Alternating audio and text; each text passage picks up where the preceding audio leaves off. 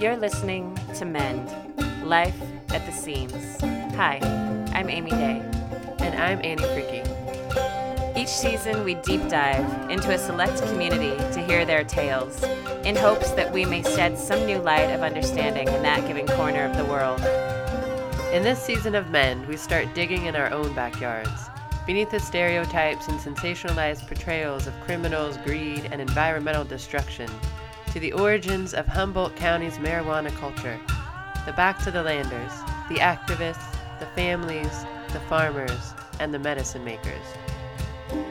In a landscape that is rapidly shifting, we go back to the beginning to see where we started, where we've come thus far, and hopefully shed some light on the path that's yet to come.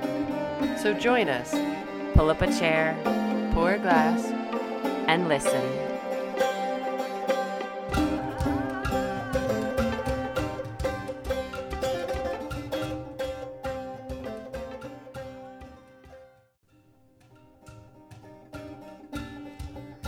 In this episode, we speak with a mother, medicine maker, and small-scale farmer who understands cannabis to be not only a medicine for physical ailments, but also a spiritual medicine and teacher. She speaks of ceremonies, cannabis as ambassadors between the plant world and human world, and growing her plants with prayer and intention. She shares with us her hopes for Humboldt's future and offers gratitude for having a place to share these stories with the bigger world because, as she says, yes, we might be outlaws, but we're really good people. This interview takes us deep into the soul connection that is possible with marijuana and hopefully inspires others to question what is lost when money and quantity become the main driving force of cultivation.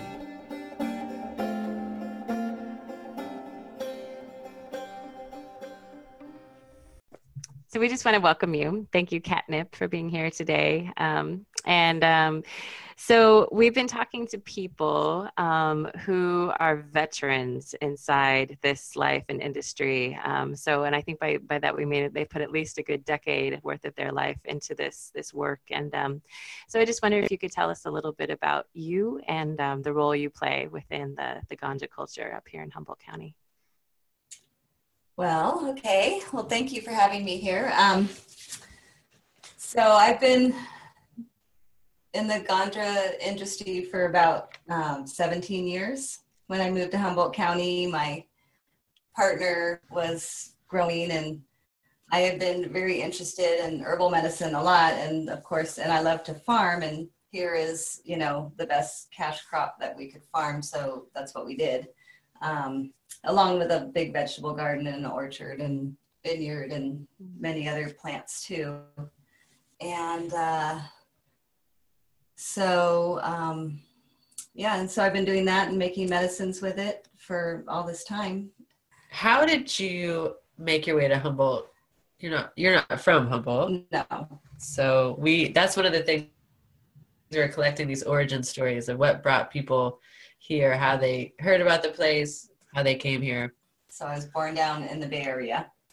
And then I made my way up to Arcata visiting a friend who was going to college here.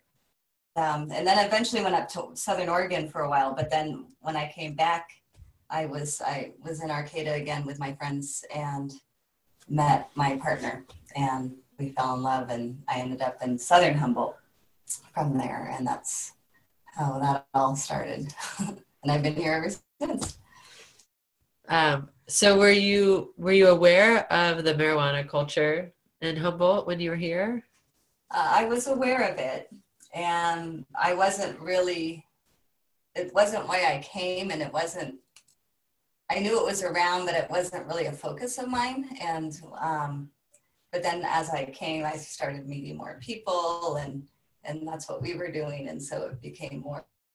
But there wasn't as many people growing when I first arrived. There was definitely people. There were a lot of mom and pop growers, but it wasn't like just the only thing everybody was doing. It was more that was kind of helping them support other things that they were doing also. So it was like a extra income kind of thing. Okay. A lot. So. Yeah. So that wasn't what drew you here, but that's what made it possible for you to be here. Exactly. Because, you know, I love the beauty of this place, and I love the people and the culture there. It felt really like home. But it's, you know, it's hard to make a living out in the country. And so it's nice. We do other things too. We have a fruit tree nursery, and we grew some vegetables and, you know, other plants too. But, you know, it's hard to make money with all that. And so the cannabis was what would help us to support everything else that we were doing. Yeah. Yeah. So we have a friend who has passed away, but he was an old logger that lived out in the hills. And he used to talk about Humboldt County before marijuana came. And he, you know, he was born in Oregon, raised in a logging camp down in Humboldt County, lived out in the hills, was just the quintessential mountain man. And he used to tell these stories about how poor Humboldt was before marijuana came to Humboldt. And he would tell stories like, you know, they had to build a shed, and they couldn't afford nails. So his dad said, all right, go in the house and take out every other nail, and we'll use those. And I remember one of the stories was he was a heavy smoker. That's actually what ended up killing him. But he was a heavy smoker, but he always had hand-rolled cigarettes, I guess, growing up. That's what they had when they were so poor. And he said the most beautiful thing he had ever seen was his first store-bought cigarette. Just how white and clean it was, because everything was so dirty and the cigarettes were always hand-rolled. And so that just, you talking about, you know, when you came here, that marijuana was a way for people maybe to make ends meet, or, you know, it wasn't like the big thing that everybody was doing. It's just, it was a way for people to make ends meet. Yeah, it seemed like a lot of people had, you know, other things that their life was around, and then the cannabis was supporting whatever else they were doing. It wasn't their end all. Most people had gardens, vegetable gardens, and they were growing food. And I've noticed that recently a lot of those vegetable gardens have turned into marijuana gardens. And it's just, you know, all the agricultural spots are taken with the cannabis, and not so much for feeding themselves. It's so, you know, it's just the way it's become, you know, it's really changed a lot. You got to make money to shop at the co-op. Yes, I guess so. But then vegetables, you know. Anyway. We have this debate going on in my home all the time where we I think it's a line we stole from an Ani DeFranco song, but it's basically, it's like, is it about making a living or is it about making a killing? And I think we kind of go back and forth. It's like in any major life decision, it's like, what are we doing this for? Do we do this to fuel our dreams and our, you know, the way we want to live on this planet, or, you know, not support our family? Or is this about, you know, just stacking up dollar bills in the bank, basically? So, yeah. I think, living or killing, that seems to be what it comes down to. You know, this is something we haven't touched upon, but I'm interested in it, you know. So we wondered what it would be like to get people to talk in such a public forum like this. So come on, you know, literally on the record and share their stories. And so I would imagine that with more and more people engaged in this work, engaged in this industry, maybe it's become a little bit easier to be out, I guess, about how you make your money, how you live your life. But can you just speak a little bit to that? Was there kind of, you know, back in when you first started, was there kind of a level of secrecy that you felt you needed to maintain? And how has that changed?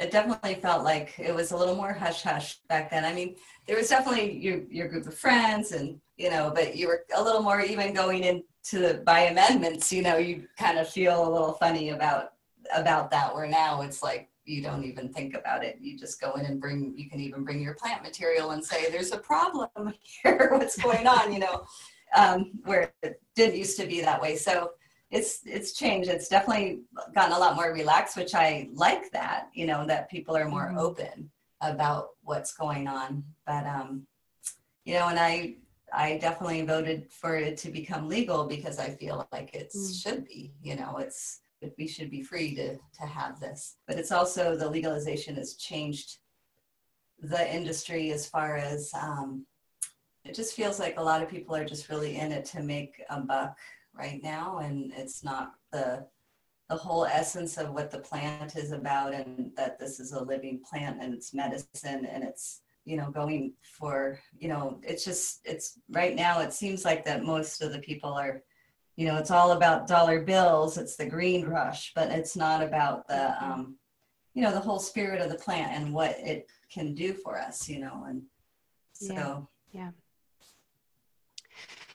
So you do, just from what little bit we've learned about thus far, it sounds so you do have a connection to just living things in general. It sounds like this farming bit is anything that grows, right? Anything that nourishes, anything that is, healthful and beautiful. And so I wonder if you could, because I think my perception is that some of the, back when there was just Proposition 215 and all of a sudden people were getting their prescriptions and, you could get a prescription for anything, so it almost seems to me that the plant as medicine got almost a little, that the medicinal qualities, the true medicinal qualities, maybe were a little bit overshadowed by the fact that everybody all of a sudden had ailments that could magically be cured by marijuana. So I get headaches, whatever it is. I yell at my kids sometimes, whatever it is. Anyway, but which you probably could help that. But I wonder if you could just speak to your own personal relationship of to this plant as medicine. How does that show up in your life? How do you relate to it as a spiritual medicinal entity? And how does that change how you work with it? Well, as far as medicinal, I do use it for headaches. Actually, it works quite well. I realized with those examples, I was like, these are not the ones examples I meant. It actually has a lot of medicinal qualities, which is really what's very wonderful about this plant, but it has been blown up to be like this panacea of like it can cure anything. And I've really tried to, like when I'm making herbal medicine, I've been working with a collective, a CBD collective. I've been trying to blend it with other herbs so that work more synergistically. So we're not just only focusing on cannabis, but how can we use all of herbal medicine to help us, with our problems.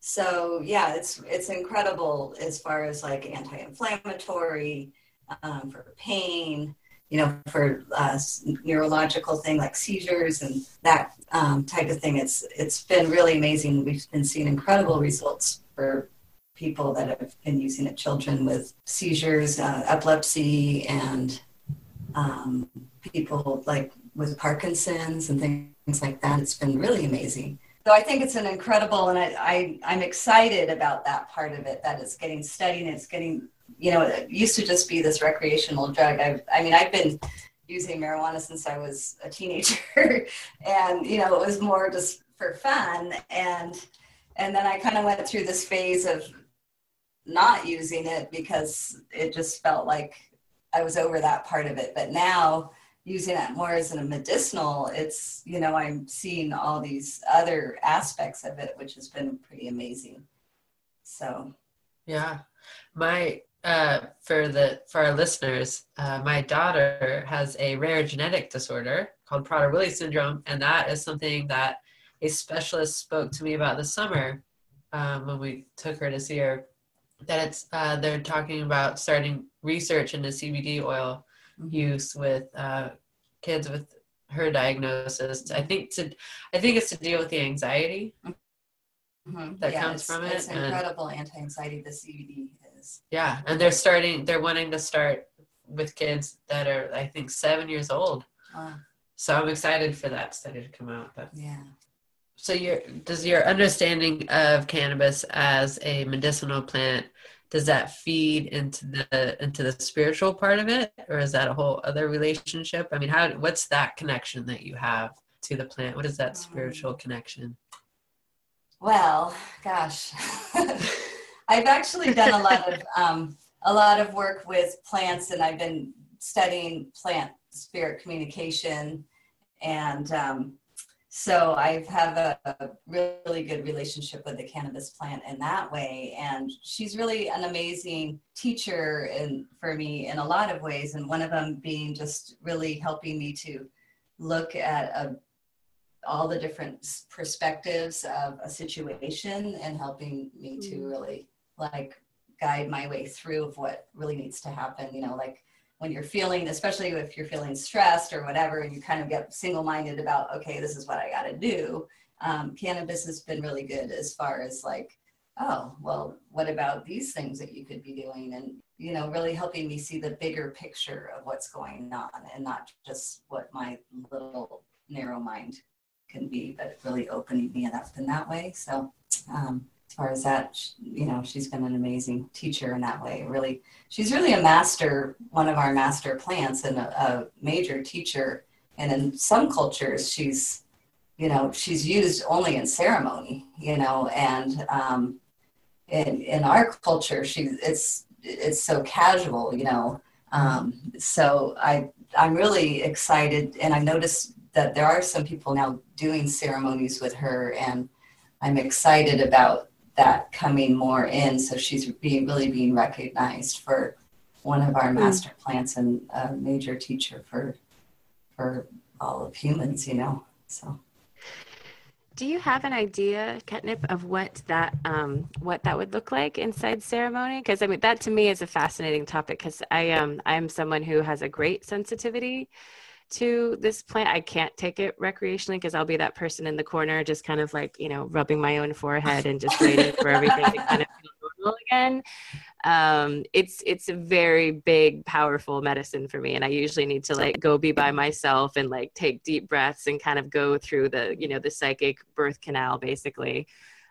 So I'm curious, what would that look like in use in ceremony? Do you have experience or kind of knowledge of what that would look like or operate? Well, for myself is usually more I don't always even adjust it. I'll just do a shamanic journey with the plant and connect on the level of, going down to the underworld and just having a conversation with the plant, talking to it about what its healing gifts are.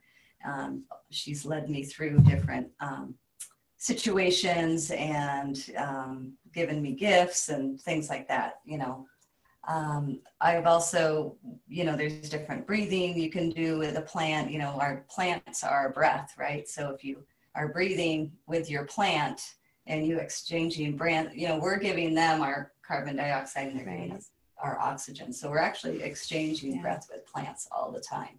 So, just even a simple ceremony of breathing with your plant, and it's amazing, what can come through.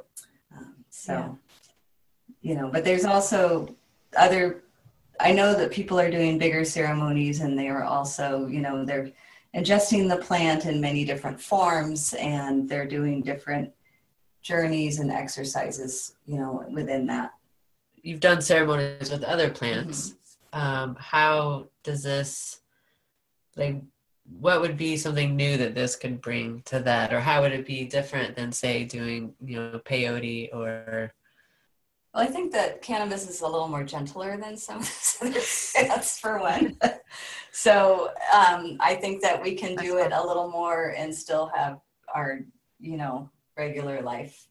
It's not going to blow us out of the water quite as much, which is sometimes really nice. It's good to be blown out of the water sometimes, but not all the time. And not everybody wants to do that or can do that, Right. And so cannabis, and even like, what Amy was saying, having a hard time ingesting cannabis because, it's just too hard for her. But like the CBDs where you don't really feel a high from it, you can ingest that and you're still getting the essence of the plant. You can also take flower essences, that's just made where you don't get high at all, but you're still getting that essence of the plant and you can still get its teachings. And, the teachings are different for everybody, so it's whatever our relationship is with that plant and what it is that we need from that plant. So, I mean, were you drawn to the cannabis plant because of a love for plants and that connection, or did you feel that relationship to cannabis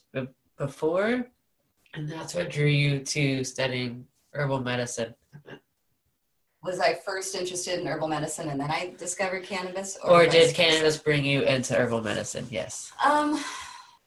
I think I was introduced to cannabis first because I was a young teenager and really wasn't thinking much about herbalism then. But I was interested. I mean, even from a very young age, I was planting stuff. My mom was a amateur botanist, and we'd go out and look at flowers. So I've always been interested in plants. But as far as, I don't think that cannabis necessarily brought me into herbal medicine, but I also, but I think I was definitely introduced to cannabis first before herbal medicine. So I think maybe it definitely opened me up to a different lifestyle. I think that it helps us to feel more free in who we are, in general. At least it did for me, and I think it does for a lot of people. So I think because of that, it's, in some roundabout way, it has brought me to where I am now, which is doing herbalism. And so I'm curious, this wasn't on our list of questions, but it's just, I'm just deeply compelled by your unique, rich ideas around, I think just the whole, the spiritual aspect of this, which is really not something that we've gone into too much. And I feel like you just have so much wealth of information to share in that. And so this is a long-winded one, but bear with me. So it makes me think of, so I remember as a teenager and, someone saying something to the effect of, if you go into an acid trip, with fear in your mind or with the, kind of bad stuff going on already, that's going to show up in your, in your experience. And so it's better to say no and walk away if that's the place that you're coming from. And it makes me think of kind of that overarching intention of why you choose to work with this plant, coming back to the, are you doing this because you have a deep love and reverence for the plant, or are you doing this because you just want to put up a whole bunch of greenhouses and make a whole bunch of money? Do you think that the intention and that level of reverence or not that you bring to this makes an impact beyond just the monetary? Or what do you think of that as far as, what do you come with a level of reverence? Do you come with a level of honoring the plant in that way? Or are you just there to turn it into a cash crop? Does that make a difference in the end, in the final product, in the final? Well, I certainly think it does. And I, from the beginning of planting my seeds, I'm making a prayer with each seed that I plant. I plant each seed with a prayer. I really honor each plant as it's growing, and each one is my baby. I don't do a big, huge scene. I just do a small amount of plants. So it's easy to know each one pretty individually. As they're growing, I sing to them and I, talk to them, and I really make strong prayers that this is medicine that's going out there. And I really feel like they're like our ambassadors, the ambassadors between the plant world and the human world. And they, because they really can teach the people, and even people that are just smoking. A lot of times, if you've noticed, when people smoke, that they get connected with nature. It happens often for people. Like they might not notice something, and all of a sudden, oh my God, look at that flower. Look at that, that incredible leaf or that sunset or whatever. And it really heightens that awareness of that.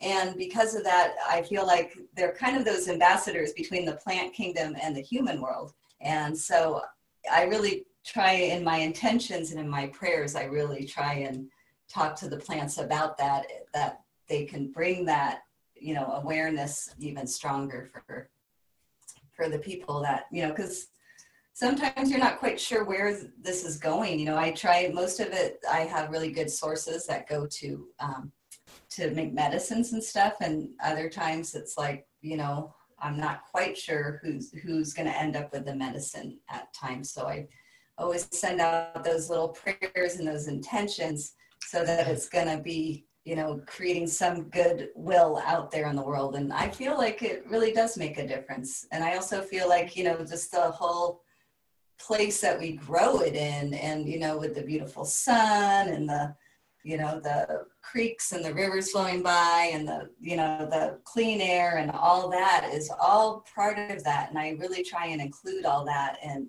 when I'm growing these plants, and so that that is really infused with, you know, the beauty and the wildness of Humboldt County, you know? Yeah. So it's all part of it. So one of the things that I found fascinating was a conversation with you about when you pay your workers and you give them a little bit on the side to be used as basically their taxes, right? To put into the community somewhere in a place of their choosing. But that is the idea, is that this is not for them to spend on themselves, but it's for them to put back into the community. Exactly. Yeah. We give like a 10% above what their normal wage is. We give them that as, this is what we call their donation money, and they need to donate it to a cause that they believe in, can choose whatever it is. But it, like you said, it's not for you. It's just so that you're giving back to the world. Because so often this is a business where it's like it's all coming in. And a lot of people are very generous and they're giving out too, but sometimes people don't always remember to do that. So we're like making sure that happens. And we're doing that too, because we are, you know, not on the books, and it's difficult, you know, sometimes, you know, because I want to be able to give back, but it is that whole, you know, it's getting easier now that you can do that because it's becoming legal. But we always felt like we wanted to, you know, give to our community, but we didn't want to support the military. Right. So this was our way of being able to do that, and to, you know, to find different nonprofits and different, you know, we tried to spread it out between like environmental and civil liberties and, you know, different things that felt really important to give extra, even like the library and the, you know, fire department and all that stuff, you know, so that everybody was getting a little bit of that. But, you know, and that was like what we called our self-imposed tax. So. Do you know of other people in your community that are doing that same type of thing where they because I love the idea of giving it, passing it along to your workers as well. It's just like, no, we want to keep this going to the community. Yeah, I don't actually know. We've shared it with other people that this is what we do in hopes that it will happen, but I haven't actually heard of anyone actually doing it, but they might very well be doing that. I don't know. Yeah. We had a couple questions about the general one. You know, we've been looking at a few of the stereotypes associated with this. And it's, again, you know, these stories are being told from these kind of more hugely sensationalized, huge, you know, kind of rape the land industrial style grows. And, you know, so one of the lines is, you know, you can't have children in this, you know, that would just be a completely insane life to rear up a child in.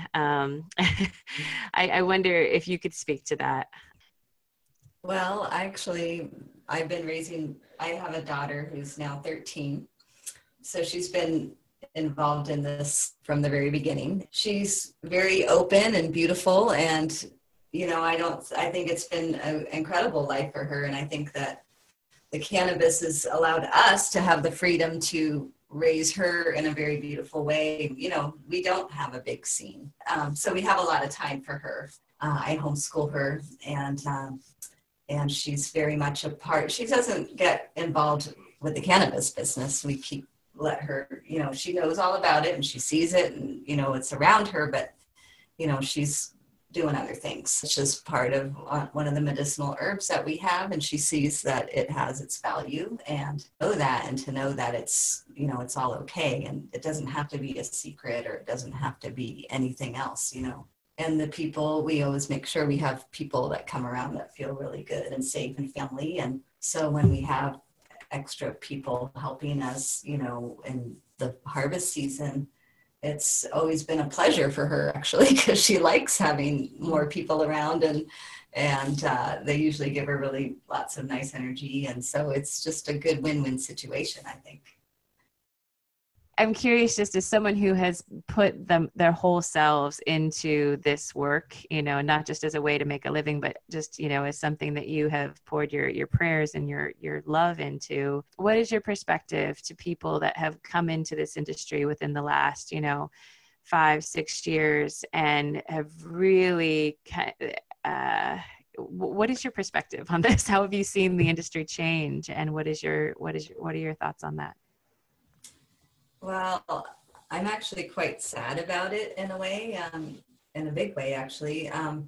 It's changing. Like I told you, I grew up in the Bay Area, and I kind of left that my early 20s because it was just too much of a rat race there. And now it's starting to become that up here. It's like people are driving around really fast. They feel like they've got things to do. And it's just changed the whole vibe of like how people relate to each other more. And also, I've actually been experienced some things where really special places that I have gone, on our lands, our neighbors' land, not our personal land, but our neighbors' land, and is now becoming, a cannabis scene. And it's kind of like, this is kind of a sacred place for me. And it's really hurtful, that the sacredness is getting turned over into cash. Yeah, I'm sad about it. I'm really sad about it, and disappointed that it has to happen this way. I guess it's kind of the way of the world a little bit, but I keep wishing that this culture was different. I felt like that's why we were all here in the first place. We were here to kind of get away from that and really be back to the land and growing our food and, just being one with the earth. And now it's kind of shifting over to, the other day I was at the dump and there was a lineup of like big trucks with trailers. And there was you could see that was like old greenhouses and all the plastic bags from the soil. And, it's just like it's creating a much bigger situation where it's, the environment is suffering from it. And I'm seeing, a lot of people are cashing in, and trying to grow as much as they can while the money is, still there. And, and then they'll be out, but then the environment is what suffers from it. I'm really sad about that. And it's really changing the feel of my home. I hear a lot more traffic. I hear generators. I see bright lights from, greenhouses at night. And so it really has changed the whole play. In fact, I've even considered moving just because of, it's not really why I came. It's not why I came. I came because I really love the life. I love the land. It was a means to help me live on the land. And that was why I was growing my cannabis, so I could live a free life on the land and make ends meet, but now it feels like, especially with all the new regulations and the permitting and everything else, people are going to grow more and more and more in order to make ends meet. And so it's becoming more of just a mainstream thing. So it's sad. It feels like the end of an era. And can it even sustain it? Can the environment sustain it? Can the market sustain it? All that is a question that I have, is how is it all going to really play out in the end? And we really don't know. Sorry to interrupt, but at this point during the interview, the good old Humboldt County internet got too wonky to continue. So Amy had to check out, but I did finish the interview with Catnip, and I hope you enjoy the rest. Can you speak to how things have changed? You said that it's made you sad, and that is, we were talking about the legalization and the permits. And can you just, perhaps briefly or whatever, explain again why you see that as a problem? I guess what I see as a problem a lot is that it's becoming just the main focus. Is, how much can we grow so we can make as much money?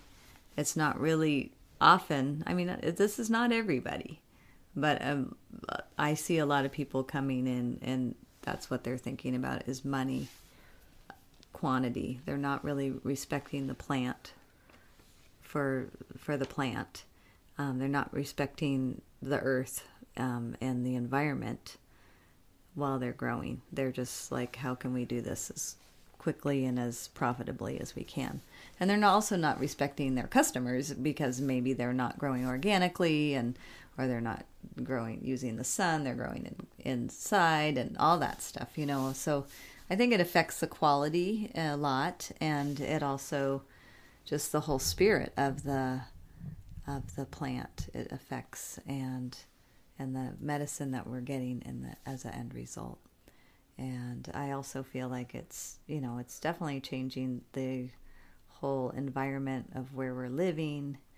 There's a lot more noise pollution, there's a lot more light pollution, and there's definitely a lot more just air pollution even, and the water and everything.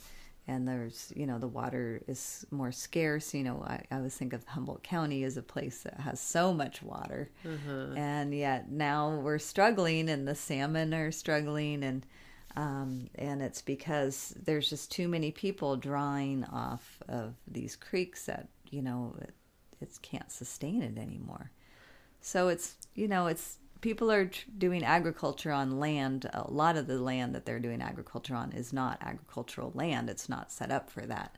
Mm-hmm. So it's causing problems, So it's interesting, and we'll see what happens in the long term. If maybe it'll all move down to the valley where it's more ag land, I don't know, or maybe it will stay in Humboldt, and that's what I hope that, I feel like it's the right climate for it, but then, I also, part of me wants it to all go away so we could have our own life again, I'm actually, if it did go away, it would be okay, because even though my life would change a lot, I think it's more important that the quality is there, and that we can still live a nice life in the country, and we will make ends meet in some way, rather than feeling like I have to live this rat race life.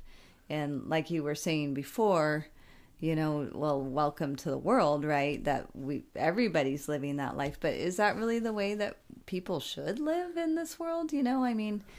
Is our whole existence in this world so we can make enough money to be able to live, or is it so that we can live a beautiful life and have the money to sustain so that we can feed ourselves and house ourselves and clothe ourselves? There's that level. Or do we need to have tons of money so that we can buy a lot of stuff and create a lot of garbage and just consume, basically. So, it's like those two things. And what I'm hoping is that, that Humboldt County can be a place that really is the thing that's important is the quality of life, and not the quantity of what you have, but what quality is.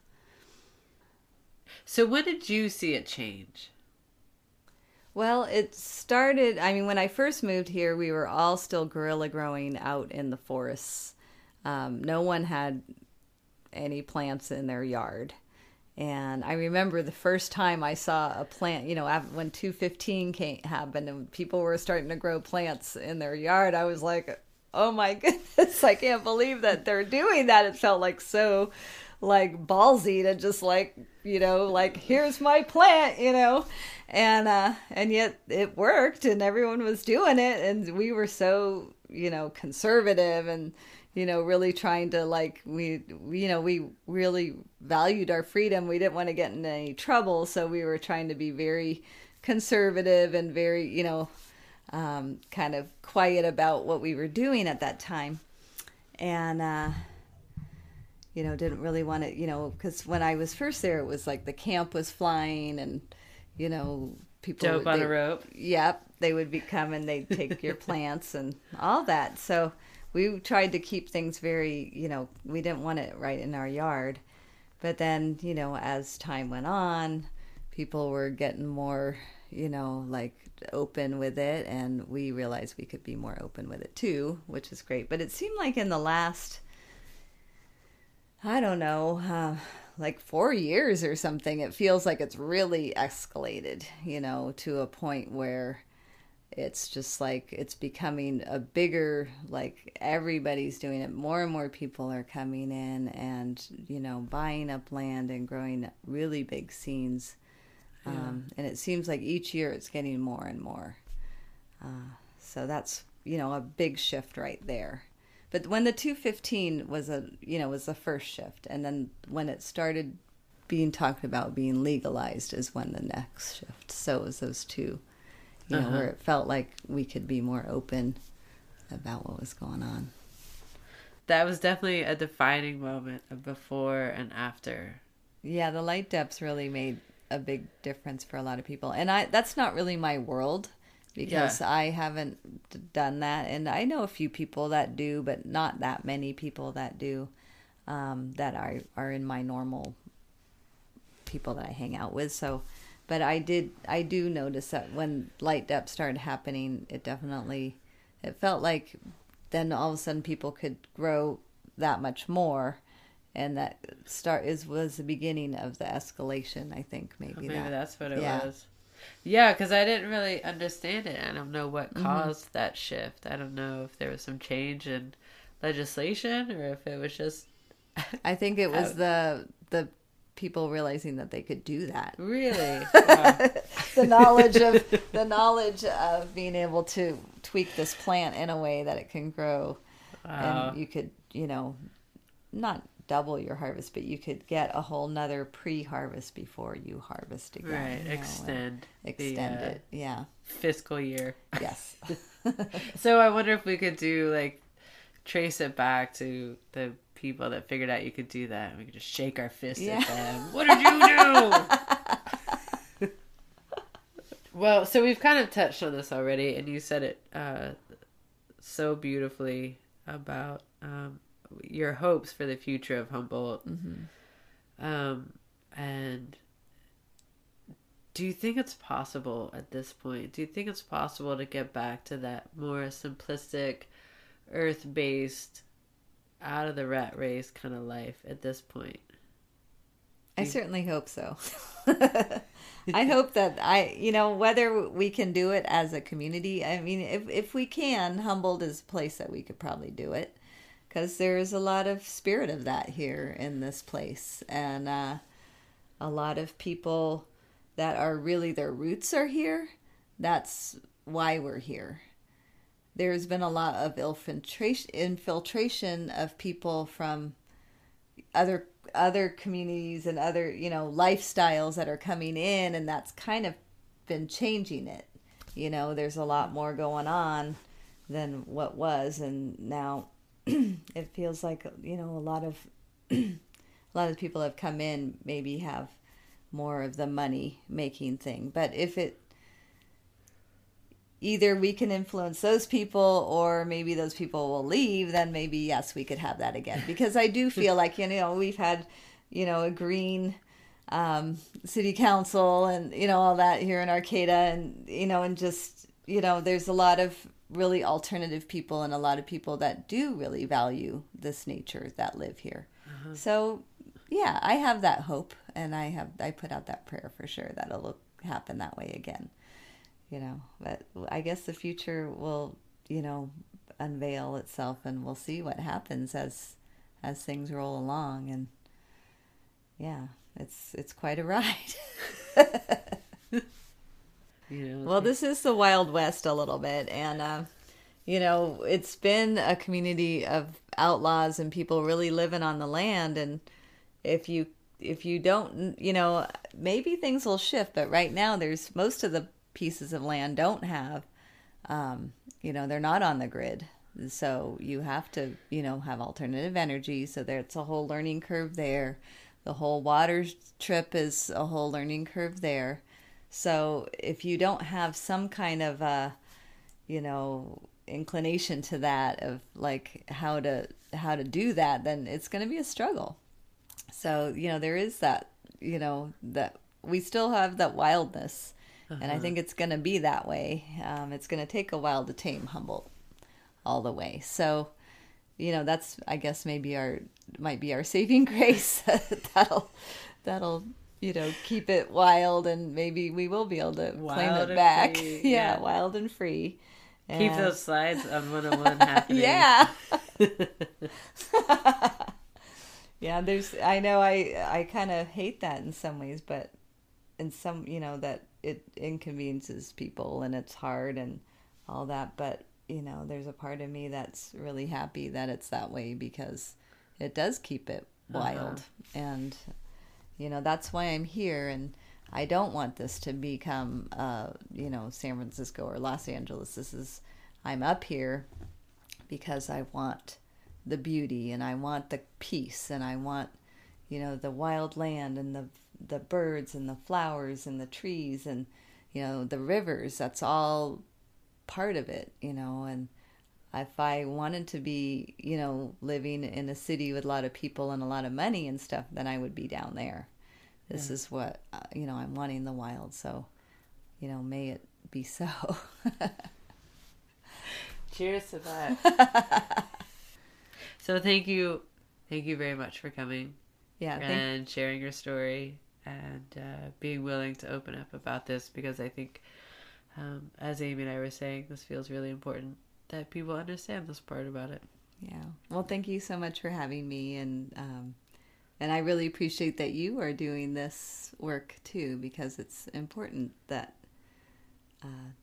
our stories are heard out there in the world, and it's nice to be able to share that with the bigger world, that we might be outlaws, but we're really good people, and we have a lot of positive stuff that we're doing in the world, and we're putting our money to good causes. We're a lot of people that I know that are using this to support doing bigger work in the world, midwives and political people and environmentalists, and that it's really hard to do that work without having a little bit of extra income, and so this is what this enables all of us to do. So thank you for sharing, shedding some light on the bigger picture.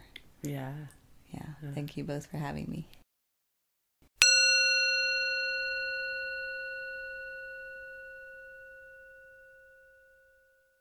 She is an artist.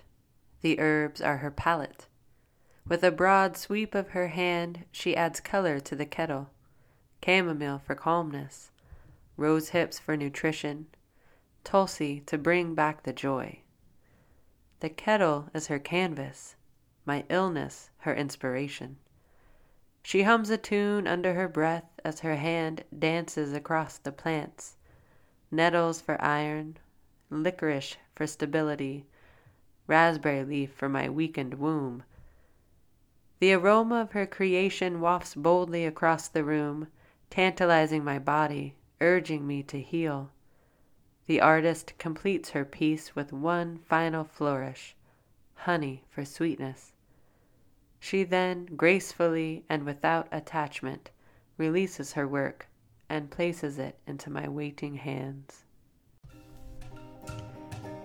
You've been listening to Mend, Life at the Seams. Thanks for joining us. If you like what you hear, be sure to skip on over to iTunes and rate us or leave a review. Tell us what you think. You can find us on Instagram and Twitter under the handle Mend Podcast, and keep the conversation rolling there. Or drop us a line and let us know how we're doing. Our email address is mendpodcast@gmail.com. We would love to hear your thoughts. Join us every Tuesday as we bring you new episodes, fresh insights and stories from this subterranean tribe. Mend is a collaboration of Annie Fricke and Amy Day. Thanks for tuning in.